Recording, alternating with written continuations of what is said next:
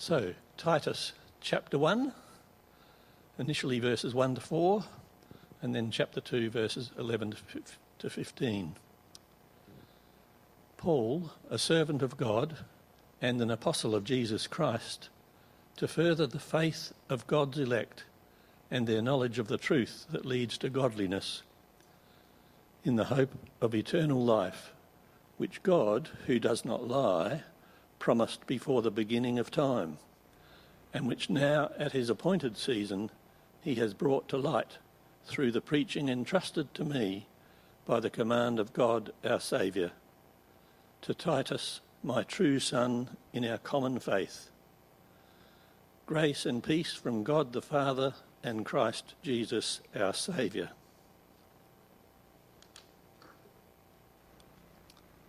For the grace of God has appeared that offers salvation to all people. It teaches us to say no to ungodliness and worldly passions, and to live self-controlled, upright and godly lives in this present age, while we wait for the blessed hope, the appearing of the glory of our great God and Saviour, Jesus Christ, who gave himself for us to redeem us from all wickedness and to purify for himself a people that are his very own, eager to do what is good. These, then, are the things you should teach. Encourage and rebuke with all authority. Do not let anyone despise you.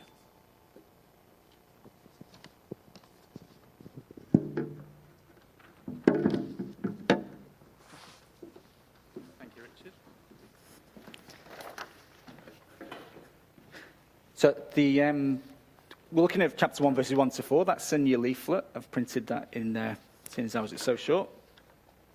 Well, when I was growing up, my big brother Richard had a mate called Smithy. And Smithy was full of daft ideas that were always getting him into trouble. Now, the church I grew up in, so if you picture sort of an old-fashioned sort of 1870s church with a traditional pipe organ, the big metal pipes at the front. But they were just ornaments, and the actual workings were in a little bit around the back where you could go into. And apparently the sound actually came out of just plain rectangular wooden pipes which rested on the bellows. And Smithy and Richard thought it would be fun to find out what would happen if you took them all off and swapped them all around.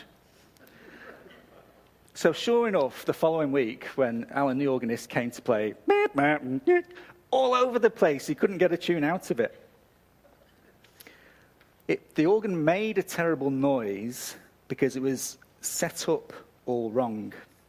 Each pipe was on the wrong foundation, and no amount of activity by the organist was going to fix it.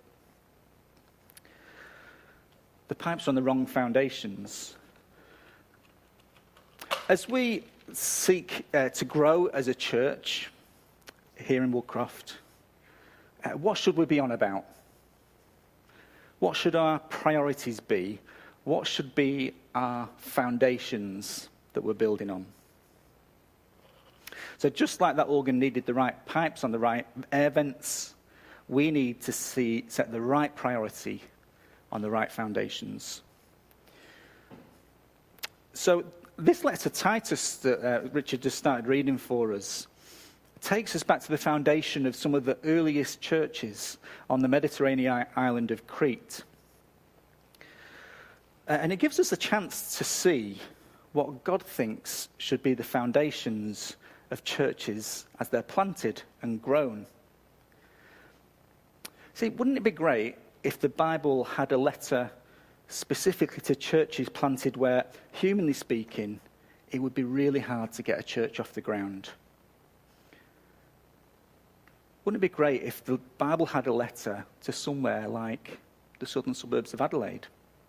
Because how do you bring the truth about Jesus into a society and a culture which can't even agree what truth is, a culture that's obsessed with the self, with the individual? How do you bring the truth into a culture openly hostile to Christian ethics? Well, those questions facing us here today were the same questions facing Titus. So this is a really good letter for us. Just some background, Titus was a long-time trusted companion and co-missionary with the Apostle Paul, Paul's kind of fixer. And he'd remained behind on Crete after a successful missionary trip with the Apostle Paul. I mean, I say successful because it seems gatherings of believed churches all over the island, meaning that Titus, in verse 5, it says, Titus is told to go and appoint leaders in every town. But Crete, nice holiday destination now, but then rough as rats. So degenerate was the reputation of this island at this time that the Greek words meaning to lie or cheat and falsehood are derived from the name Crete. So lying and cheating is synonymous with Crete. And Paul quotes in verse 12 one of their own poets. Cretans are always liars, evil brutes, lazy gluttons. This saying is true. That's the very first entry on TripAdvisor. Okay. So I'm dying to know, what's the church growth strategy? What's the successful planting foundation principles for reaching a place like this with the gospel? What should be our first principles at Woodcroft for reaching our friends, our colleagues, our family, and our local communities, and growing together as disciples? What should we be on about? Today we're going to concentrate just on this opening of this letter, because it's easy to skip over the greetings. I may admit it, when you open an email, you don't read the first 2 lines, do you? But Paul's greeting here really sets out his stall and sets the heartbeat for the entire letter. So let's take a closer look. Paul is doing sort of the traditional letter writing thing for his time, starting with who it is that's writing. So verse 1, Paul, a servant of God and an apostle of Jesus Christ, to further the faith of God's elect and their knowledge of the truth that leads to godliness. So we find out a bit about Paul here. When I used to train radiography students, we had on placement a student from Wales. She'd come on an elective to improve her job prospects. But her email address began sexywelshbird@email.com or whatever it was. So I suggested that she probably should change it if she wanted to, be taken seriously in job applications. But what do we learn from Paul's email address? Well, Paul is a servant or a slave of God. So what his life, his reason for being, his life's vocation is serving God and God's purposes.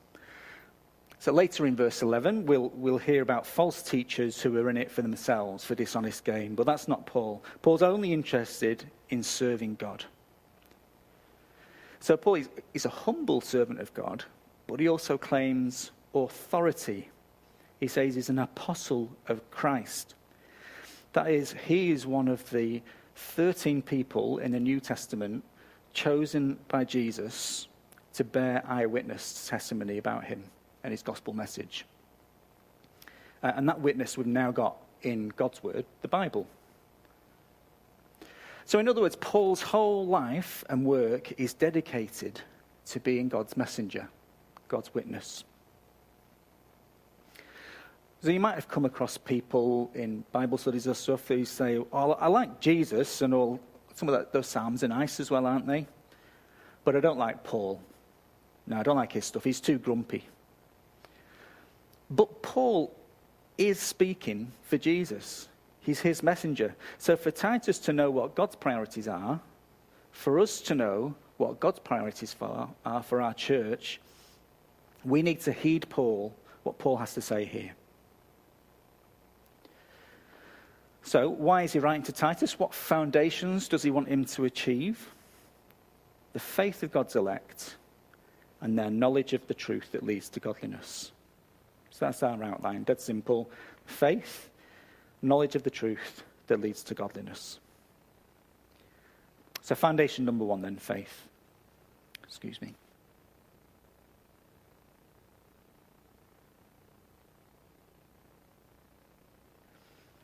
Faith is how we become a Christian, And faith is how we carry on as a Christian. So faith, a bit Christianese in it, just keep saying faith. Faith, believing in Jesus in such a way that you trust, depend, rely upon him. Throw your lot in with him. Faith. Believing, trusting, depending on. So in establishing and growing our church, our goal is to gather together people, not just knowing about Jesus, but calling people to trust in Jesus and to nurture and encourage one another and to share Jesus with the intent of persuading people to put their trust in him. So a church can get involved in sort of social action ministries, helping people with their problems, but that's not our primary purpose. More important is to grow one another in faith in Jesus as we go through problems. We'll see in this letter how truth leads to godly living, but we won't found our church on morality or good works. We want those to be the fruit, but we're not on about do this, do that. And that's why our preaching and our teaching is not all about what we must do for God, but starting with on what God has done for us, trusting in his grace, his undeserved kindness to us. Because having that foundation of faith means that you can be sure of having eternal life. No longer lost, worrying if you've lived a life that was good enough by your own standards, never mind God's. If you trust Jesus, you can know the freedom and the goodness of being saved by him forever. So faith. We need to be careful that we don't get so busy doing church that we forget what God has done for us. You know, under the bonnet of how we sort of plan and think about our ministry here, 5 words beginning with M: mission, maturity, ministry, membership, all of which are seeking to magnify God. And you've probably heard me talk about them before. And every church has got a ministry plan, but they're a helpful tool to help us how to remember how God would have us live out the gospel together. They're kind of fleshing out these principles we're looking at today. But what they're not is a list of stuff that, if only we get them right, we'll win favour with God. Our favour with God is a free gift from him, won for us by Jesus when he died in our place and took the punishment we deserve on the cross.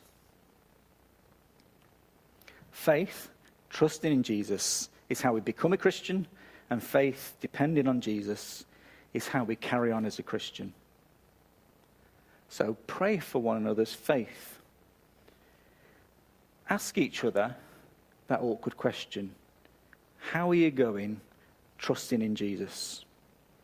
How are you going in faith? Remind one another about Jesus, who he is, what he's done, and our certain hope of eternal life.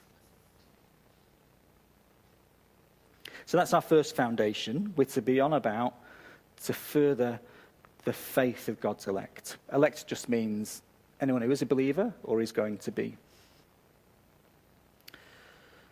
And then verse 2, next foundation, their knowledge of the truth that leads to godliness. Knowledge of the truth. Because we long for truth, don't we? And in this age of post-truth, alternative facts, and fake news, it seems like everything's up for grabs. And visitors to the Daily Mail online who use Microsoft Edge these days are presented with this warning, urging them. The message reads, "Proceed with caution. This website generally fails to maintain basic standards of accuracy and accountability." That's supposed to be a mainline newspaper in the UK. Truth. I went to a friend's wedding a few years ago, and there was an angry bloke who, when he found out I was a pastor, was keen to tell me that I'd got it all wrong, you know. And all that really exists is what you can measure with a repeatable experiment. So I asked him, well, what are we doing at a wedding? You know, why are we celebrating, I don't know, something intangible like love, commitment? Why have you put posh clothes on? Science has got a lot of answers, but there are lots of things like love and longing and life after death that it doesn't have answers for. It doesn't tell us the truth about. The Apostle Paul says foundational to our churches is growing in the knowledge of the truth that does have the answer to the big questions of life. Verse 2. The hope of eternal life, which God, who does not lie, so it's all true, the hope of eternal life promised before the beginning of time, and which now, at his appointed season, he has brought to light through the preaching entrusted to me by the command of God our Saviour. So not a general truth, but God's truth is what we're going to be on about. God's word. God's word, which is no longer a mystery waiting to be revealed. It can be known now through Paul's preaching, he claims. And Paul's preaching that we've got recorded for us as the word of God in the Bible. So our second foundation is to grow in our knowledge of the truth as revealed in God's word. Now, growing in knowledge, reading words, doesn't it all sound a bit bookish, a bit kind of thinky, intellectual? Well, yeah, it does. But think about it. How do you know anything? How do you know any person? Well, it's through what they say and what they do. If someone's hard to know, get to know, it's often because it's hard to get a conversation with them. And that's what the Bible reveals to us, inspired by the Holy Spirit. In Scripture, Scripture tells us everything we need to know about God and his Son, Jesus. We don't have to sit around looking constipated, waiting for God to tell us something. God's promise is that as we read the Bible, he will illuminate it. He'll bring it home to our hearts. He'll have it make sense to us through his Spirit at work in us, bringing his word alive to us. Now, sometimes it's hard going. Sometimes you have to really wrestle with it. Sometimes it's a real head scratcher. You might have to get a commentary and try and understand the original language. And ask anyone here who's been a Christian for donkey's years. Sometimes it takes a lifetime to sink in. But God's word is all the truth that we need. We tend to make a false distinction between what we know in our heads and what we feel in our hearts and what we do in our actions. But in reality, everything you do is determined by what you think is true. I'll say that again. Everything you do is determined by what you think is true.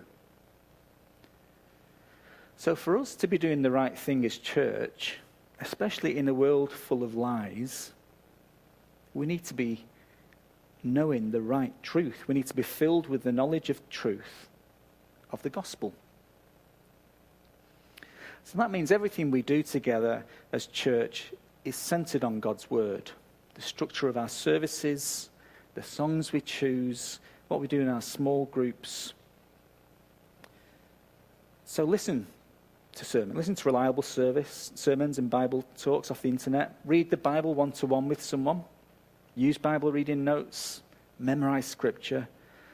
Ask each other that awkward question again. What have you been reading in your Bible lately? What have you learned from it? Getting the truth from God's word. You know, our network of churches got a reputation, really, for emphasizing the importance of God's word. And yes, for even being pretty nerdy and intellectual about it. But you know what? I thank God for that. We don't need to be embarrassed about that, because these are words of truth, words of life. And we don't have to be really smart to get it. But whatever brains we do have are best used for wrapping our heads around the life-giving truth God has given us in his word.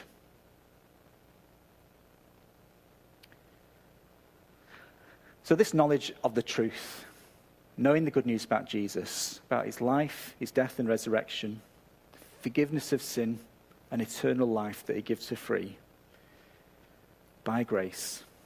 That truth never just stays in our heads, in our hearts. It fills our hearts and flows out into how we live our lives. So it's the knowledge of truth that leads to godliness. Our last heading, that leads to godliness.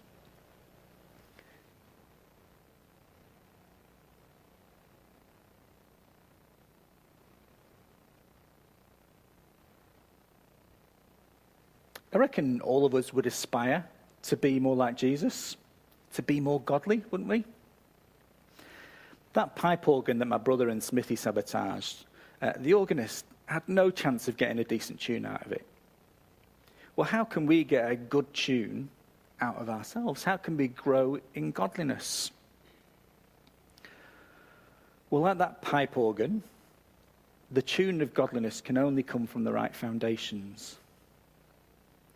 Because there's loads of reasons we might want to be a better person, so that we don't look bad, so that people want to be our friend, maybe even to oblige God to reward us for being good. We might seek to be godly to avoid feeling guilty,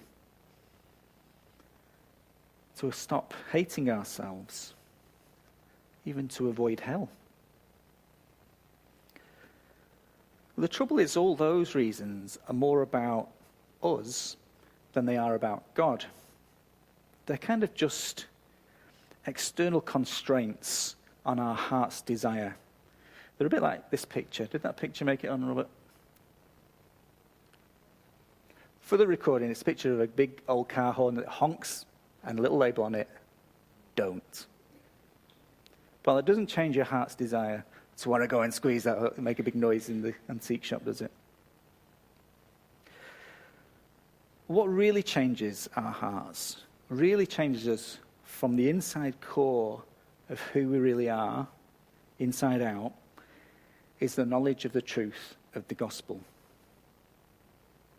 Or to put it really starkly and dryly, knowing and trusting in the right doctrine will result in godliness. Those doctrines around verse 2, the hope of eternal life, which God, who does not lie, promised before the beginning of time.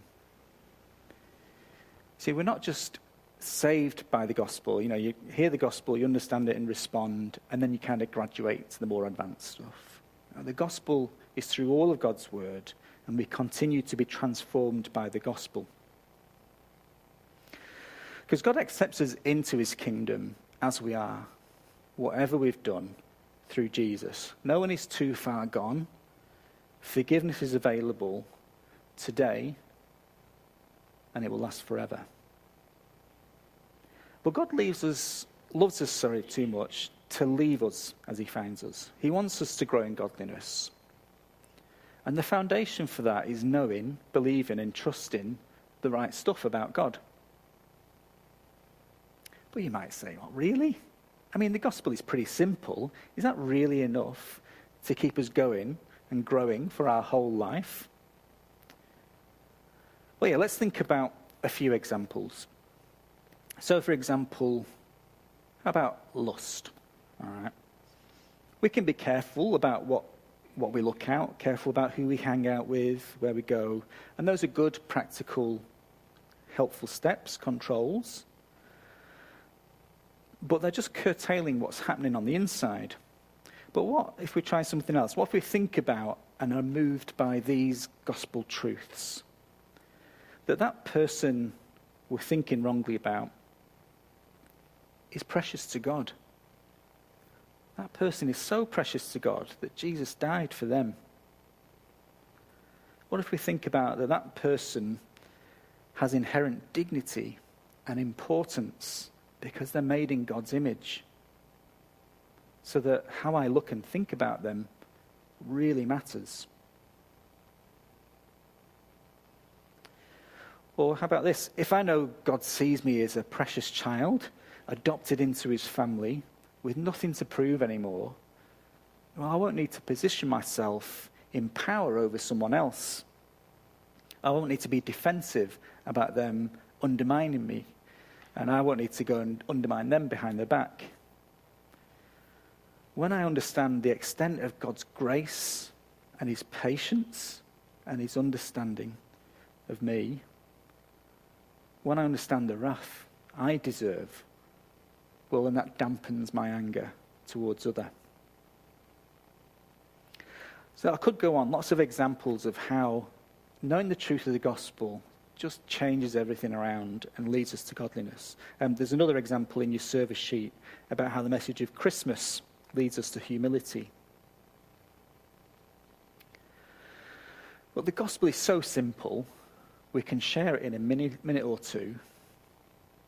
But the gospel is so deep, so rich, so powerful, that it has a lifetime worth of training in godliness to offer us. So what are our priorities as we build this church together? To further the faith of God's elect and their knowledge of the truth that leads to godliness in the hope of eternal life, which God, who does not lie, promised before the beginning of time. So let's draw out just some implications for us briefly. First, do we really believe this? Do we trust that if we prayerfully teach and learn the Bible, our church will grow?